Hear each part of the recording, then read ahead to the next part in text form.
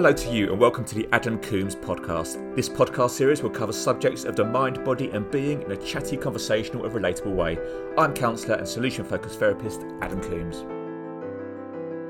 This week is episode number 4 on creating order, and I hope you enjoy.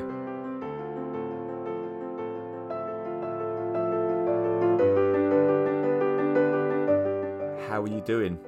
Thank you to everybody that has listened to the previous episode so far and all of the lovely feedback that I've received.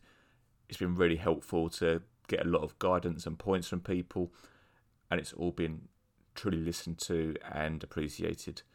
I worried today that the episode is going to cause a lot more feedback, maybe for the wrong reasons, as I'm going to be talking about a particular order of eating a roast dinner, and I even fear it may go as far with some people to send in some hate mail.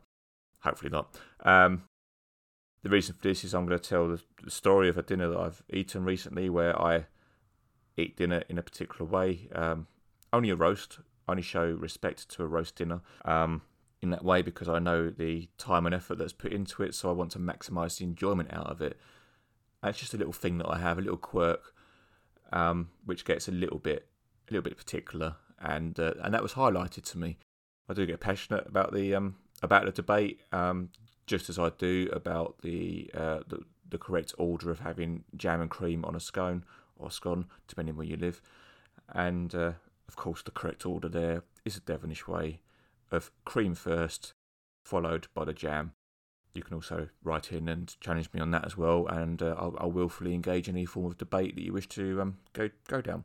I should probably point out, if you don't know me, by the way, I do have a slight dryness and sarcasm to a lot of things that I approach in my personal life. I just quite enjoy that facet of my character. So please don't take anything I say too seriously when I'm talking about debating and engaging in a meaningful conversation about food. It's just something I quite enjoy doing as a laugh. So a little while ago, I sat down to a lovely roast dinner. It had taken an hour and a half, 2 hours to prepare. Lovingly made. Sat there on a plate in front of me as I sat down. Steam coming off of it, looking at it as a work of art and absolute beauty. Could not wait to get involved. But as I mentioned, I eat things in a particular order of a roast dinner to maximise the enjoyment. So the first thing I always eat is the vegetables. And the reason for that is that I'm always considering that I normally starve myself a little bit for a roast dinner. So I sometimes will wait 4 or so hours before I eat that. And so what I want to do is that I want to allow the vegetables to reach my stomach first, because if it's in a point of hunger, then it's going to gain the most nutrients to the first thing that hits it. So I think it's the healthiest choice to eat the vegetables first. I had cauliflower cheese on the plate, so I ate that next. Also available, I had the roast potatoes, I had the meat, and I had the Yorkshire puddings. Now, this is where it went slightly wrong. I'm very, very strong in my resolve that vegetables should be eaten first if you are eating in order. Unless you're one of these charlatans that just eats little bits here and there from the plate in no particular order, and that's fine. There was a slight look of disdain and challenge on my face when I realised that I was at a table with somebody that was eating like that.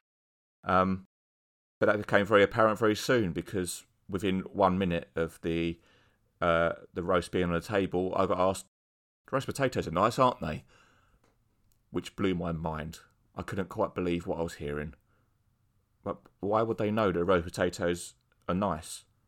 Because the vegetables haven't eaten yet, and there's cauliflower cheese on the plate, which is the obvious segue into eating something a little drier. So I didn't quite get it.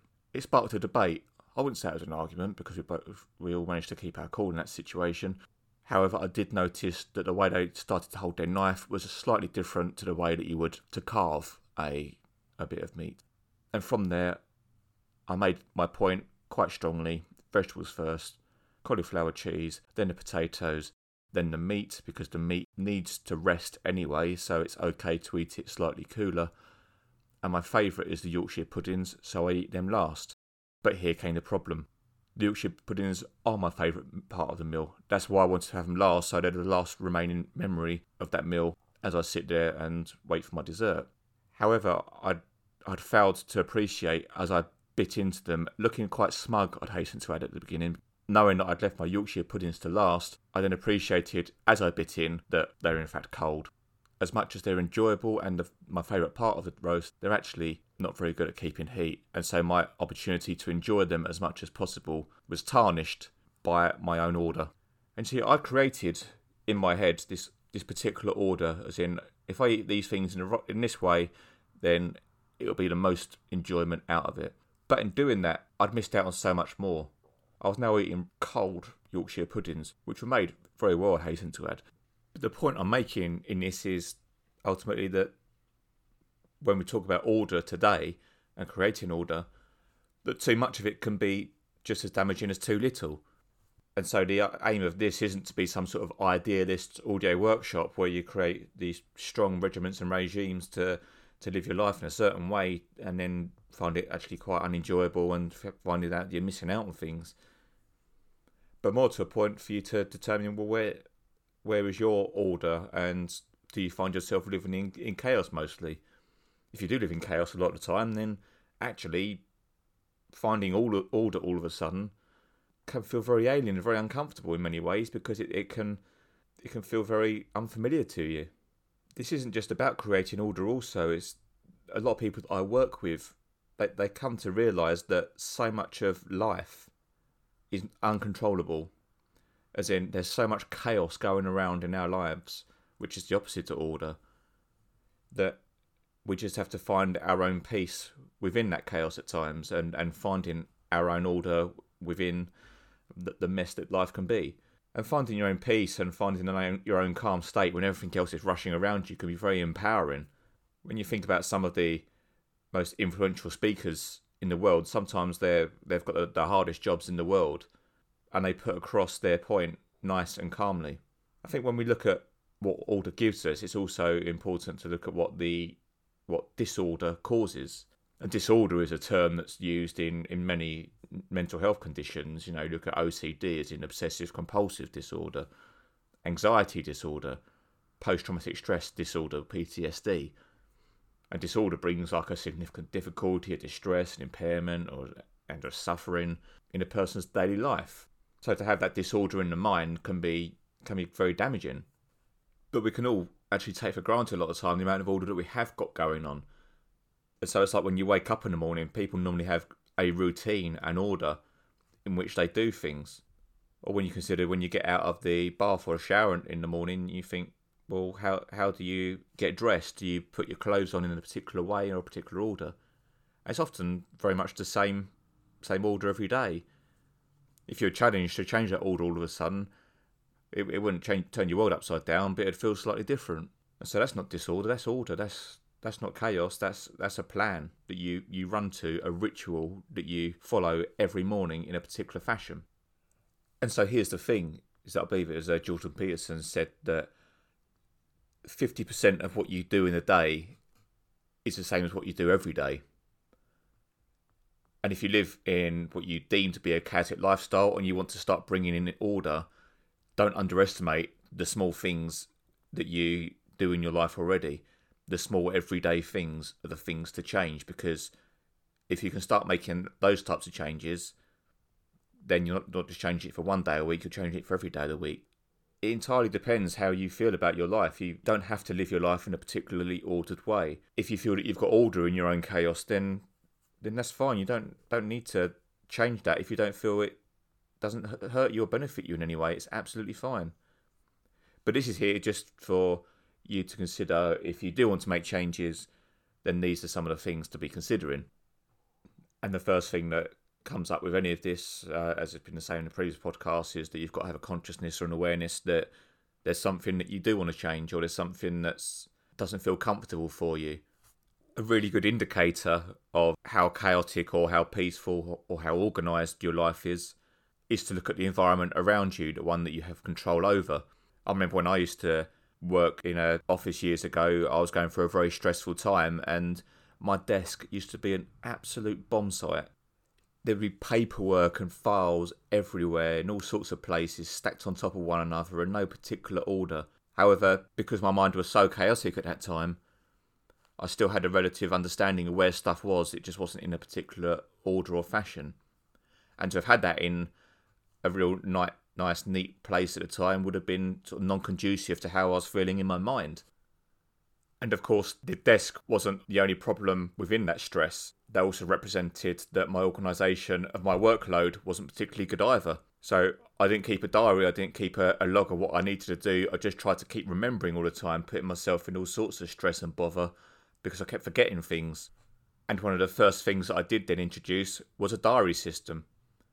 I got a daily diary and wrote out every day what I needed to do. I had all of my tasks that I needed to get on with. I created some sort of order in it all as well. I worked out what was a priority, what was urgent, what needed doing that day without fail, and what could wait until tomorrow. What could wait until next week or even next month. I've done a red, amber, green light system to work out where I could be with it all. And having that all written down in front of me, I could look at it and realise that, yeah, I had a load of stuff to do, but it wasn't all urgent. It took off so much pressure for me. And I know it sounds very simple and almost like a point of, especially if you're a professional listening to this, thinking, well, yeah, of course you have a diary. To me, that wasn't obvious because it seemed like a step too far within the sort of chaos of my mind. It was probably one of the things that saved my mind the most when dealing with stress, was to at least have things written down, have an order to it all. And that only came about as a result of showing the chaos that I was presenting at that time, and a colleague pulling me to one side and going, what are you doing? How are you managing yourself in all of this? And they'd experienced something similar themselves. Because when you're in chaos, it can feel very different and very difficult to suddenly install order and organisation. However, it's entirely necessary and what you need within it all. And gradually over the weeks, I started noticing a difference. Bit by bit, my stress levels started to reduce. My desk got a little bit more tidy. My workload started to feel a little bit more manageable. And the work that I was producing became more organised, more thorough, and hitting the mark more. I made less mistakes, and I felt I had more control. Of course, the office environment is only one environment that you may have control over to an extent. You've also got a home that you've probably got a level of control with also. Where do you put the order in that? Is it quite a organised home? Do you know where everything is? Can you just go to a particular drawer or cupboard to find a document? Or is the door of the cupboard kept shut because you've got a fear of opening it in case everything falls out and you're buried for 3 days? And there's a saying that if you want to take on the world, start by tidying your room. Make sure everything's in order first in your own home before you start to try and organise the rest of the world. It's a simple start. Order comes from within, and the order can be represented by the environment that you have control over. So if you feel that your life is in chaos, or if you feel that certain elements of your life are chaotic, then at some point you've got to stop the ride and get off. But here's the thing, if you've lived a life of chaos, then it can feel quite weird to think about a life that's got order. It's something that I ask the question of a lot with some clients who have presented to me that they've lived their whole life in a realm of chaos, to which I then say, well, what would it be like to have a life of order? And most of the time, actually, it's quite uncomfortable to think about because it's not familiar. So it hasn't got to be done all at once. It's small steps. It's making the little changes to everyday things whilst they feel comfortable. It is said that we live 95% of our lives in our subconscious. We're not even conscious of 95% of the stuff that we do in our lives. At some point, an interjection has to come in where you stop what you're doing, stop doing the same old thing all of the time, and take stock. Realise where you are and what's going on for you. If you carry on going all the time doing the same thing, then nothing's ever going to change. You're always going to be facing the same problems by doing things the same way. And in fact, they're probably more likely to get worse because you're going to be frustrating yourself that you're still in a constant loop or cycle. Creating order can bring so much confidence and calm within yourself. Sometimes you've just got to be the peace within the storm. Building small positive habits can make a huge, huge difference to your everyday living. Changing the things that you weren't aware that you were doing in the first place can also bring great empowerment. As I said earlier, it's said that 50% of your day is things that you repeat daily. So address the everyday things. When you plan things, don't let them rule you. Don't let them overbear you and be at a point where they take away any of your instantaneity or your impulse. Impulse can also be fun, as long as it's managed in moderation. Take a look at your environment. What is it saying about you? Are you living in a chaotic environment? Is there stuff all over the place? Feeling like you're living in an untidy home that you wouldn't want someone to come in and see? But most of all, find peace within yourself. If you're in a chaotic environment, as in with energy levels of other people, then you can observe those. You can observe the disorders of other people. It doesn't mean you've got to step into it necessarily. It's up to you to set your own pace. Once you know what you want to change, make sure that you set yourself some goals. And also make plans. When I cook my Sunday roast, it takes quite a lot of planning for me to do. I really enjoy it actually, because I'm working out what ingredients are needed, when to introduce them, when to cook them, what shelf to put them on, how long for, and what's the best way to season them. Most of the time they come out absolutely lovely, but they never used to come out like that. I used to rush things, just improvise, try and do my best, which was fun to do in many respects, but the product wasn't that enjoyable. Whereas now I enjoy the whole thing. I now know, after the discussion that I had and how I had my views confronted, that through being so rigid that I was also missing out on the enjoyment of warm Yorkshire puddings. And I'm grateful that someone put in that challenge for me. Albeit it was pointed out to me that it was a little bit pedantic to bring it onto a podcast, but I stay where I am, and I live by the sword or the knife. So please let me know, give me feedback, not just on the order of the roast and not just on the order of the scones or scones, but just on how you find order within yourself. When you look at your environment, what do you see, and how does that environment reflect how you feel on the inside? What do you want more of? Give me the feedback. There's a couple more episodes left that are already written.